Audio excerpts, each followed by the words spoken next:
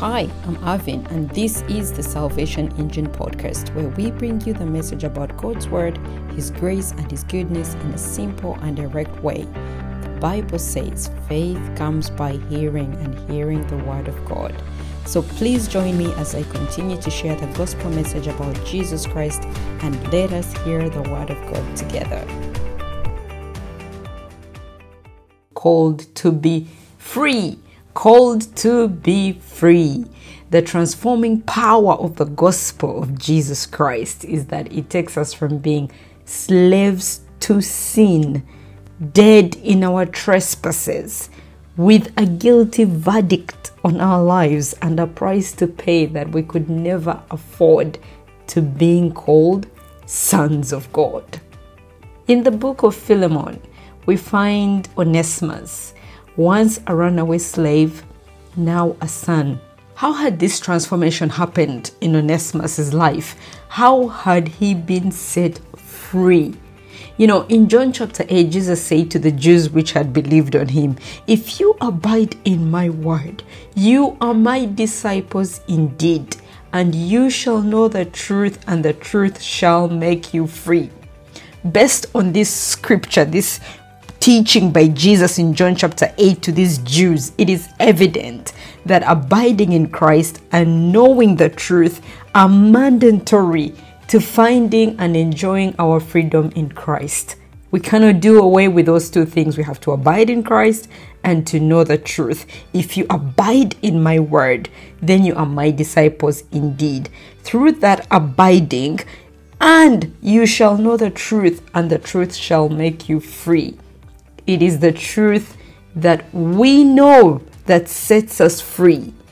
We must have the deepest desire, above all else, to know the truth of God's word, to know the gospel, to know it to a place where we can share it, where we can live it experientially. Paul prays to this effect in the epistles that we find in the book of Ephesians chapter 1 and verses 16 to 19, and in the book of Colossians chapter 1 and chapter 3, that they may know Christ.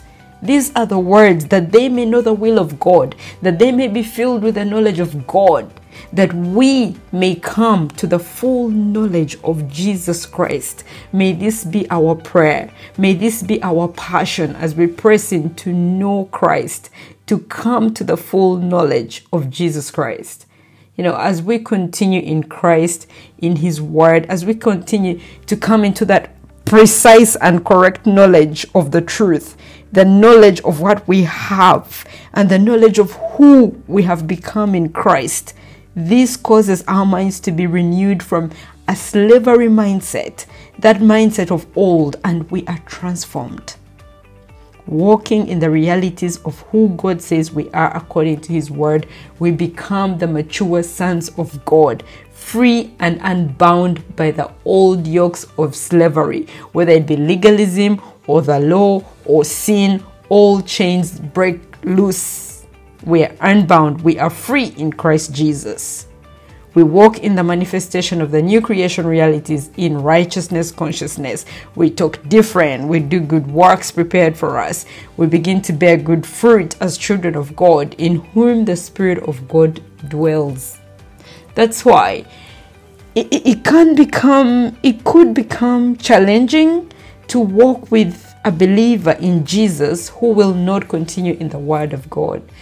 Paul says, what fellowship does a believer have with an unbeliever, or righteousness with unrighteousness? This is not necessarily that the person does not believe in salvation by Jesus, but they have simply not allowed themselves to continue, or they've had a premature stop at a false destination and will not continue in the things of God. They have not fully aligned to the will of God according to His word, to the purpose of God according to His word, to the purpose of Jesus Christ according to His word. Yes, there are times when we may feel weak and faithless, but if we hold on and trust God, The book of Philippians chapter 1 and verses 6 teaches us that being confident of this very thing, that he who began a good work in you will complete it until the day of Jesus Christ. So we continue in Jesus, not on our own strength, not on our own merits, but with eyes fully fixed on Jesus, because he has promised that he will bring the work to completion. And as we continue in that word, as we read it, study it, share it, pray through it, the transforming power of the gospel of Jesus Christ is that change agent to mature sonship. It's the cocoon that wraps the caterpillar to make it a butterfly. This is the privilege we have as believers in Jesus Christ. The book of John chapter 1 and verses 12 reads as follows: "But as many as received him, to them gave he power to become the sons of God, even to them that believe on his name." To them gave he power. Where is that power? It is in us. God says, I have given you the right, the privilege. It means that the ball is now in our courts. To them gave he. It has been given. The power has been given to us. We must continue in his word. And he has given us the Holy Spirit to guide us, to teach us, to bring us into all truth. I doubt that there are many shortcuts here. There are no overnight miracles to maturity. There is not enough worldly education or much studying of this and that or the other or begging. Jesus says, I am the way. The word of God, who is Jesus, is the way through to how we access the Father. He is the way through to the Father. Through the gospel preached, believed, and understood, we are recreated and made to be conformed to the image of Jesus Christ.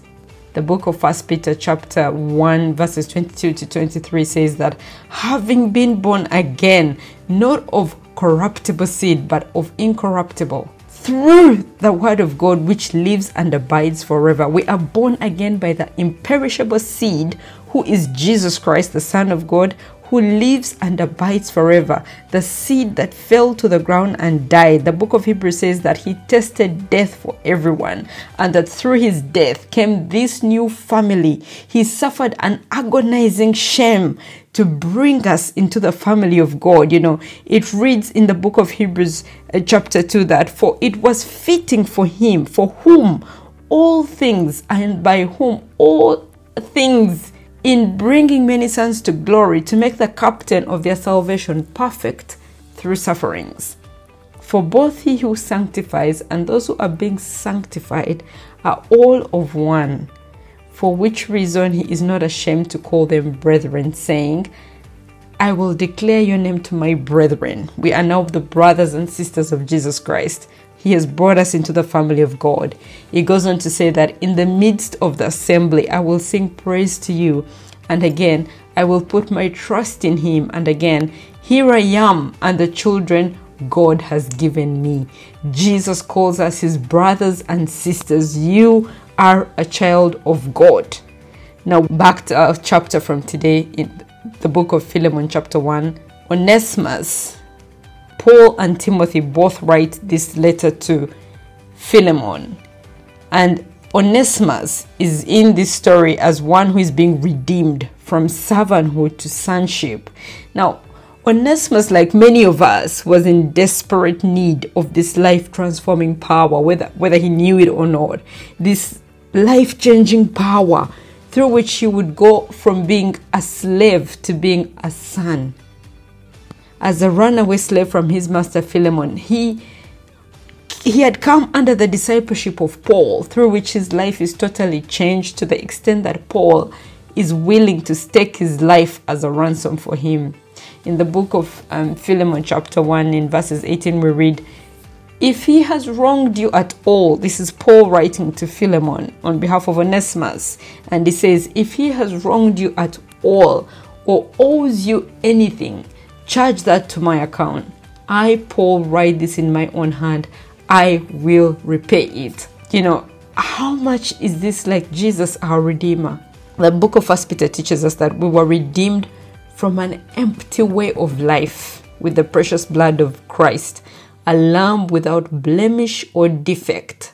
Jesus ransomed for our sins, who paid the hefty and payable cost when he bore our sins on that cross, who liberated us from bondage by his blood, bringing us into a place of undeserved privilege and peace with God, through whom we have been made the righteousness of God.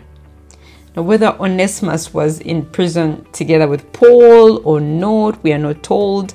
What we do know, however, according to verses 15 to 16, is that he was once useless and now has become useful both to Paul and Philemon. Paul is confident of the transformation that has taken place in Onesimus' life. Onesimus is now living up to the meaning of his name, which means useful. And in light of this transformation, Paul does the work of an intermediary to restore fellowship on better terms between Philemon and Onesimus. And he goes on to write, he says, "For this perhaps is why he was parted from you for a while, that you might have him back forever, no longer as a bondservant, but more than a bondservant, as a beloved brother. As a beloved brother, especially to me, but how much more to you, both in the flesh and in the Lord." Praise God. How many of us can relate to Onesimus' story? As a younger girl, when I parted from the country of my upbringing and I was taken away to a foreign land, not much of it made sense to me at that time, but now, just like Onesimus in this story, I too, who was once a servant and sold to the passing things of this world, sold to sin and walking in darkness, I was redeemed by my Lord and Savior Jesus Christ. I was given a new life. My life now totally transformed, and I can testify that my life has become useful both in the flesh and in the Lord. Praise God. The Lord Jesus paid the ransom and became an intermediary for us, for every believer in Jesus Christ. Jesus has borne our sins at the cross to bring us into right standing with the Father, not as we were, not as slaves, not as sinners, but as the righteousness of God in Christ, as sons of God. Jesus ransomed us, he redeemed us, he purchased our freedom at the cross. And not just that, scripture says that he always lives to intercede for us before the Father. Following the principle of Paul writing on behalf of Onesimus, imagine how many letters Jesus would have written to the Father on our behalf, pleading for us. In the book of 1 John chapter 3 and verses 1, we read, "See what great love the Father has lavished on us, that we should be called children of God, and that is what we are." Galatians chapter 5 verses 13 reads, "You, my brothers and sisters, were called to be free." As sons of God, we are called to be free, to walk in that freedom. He whom the Son sets free is free indeed. Onesimus may still have had physical chains and charges against him, just like Paul did. Their external circumstances would have looked like they were not free. Paul writes about himself that he is a bond servant in chains for Jesus Christ, but not spiritually.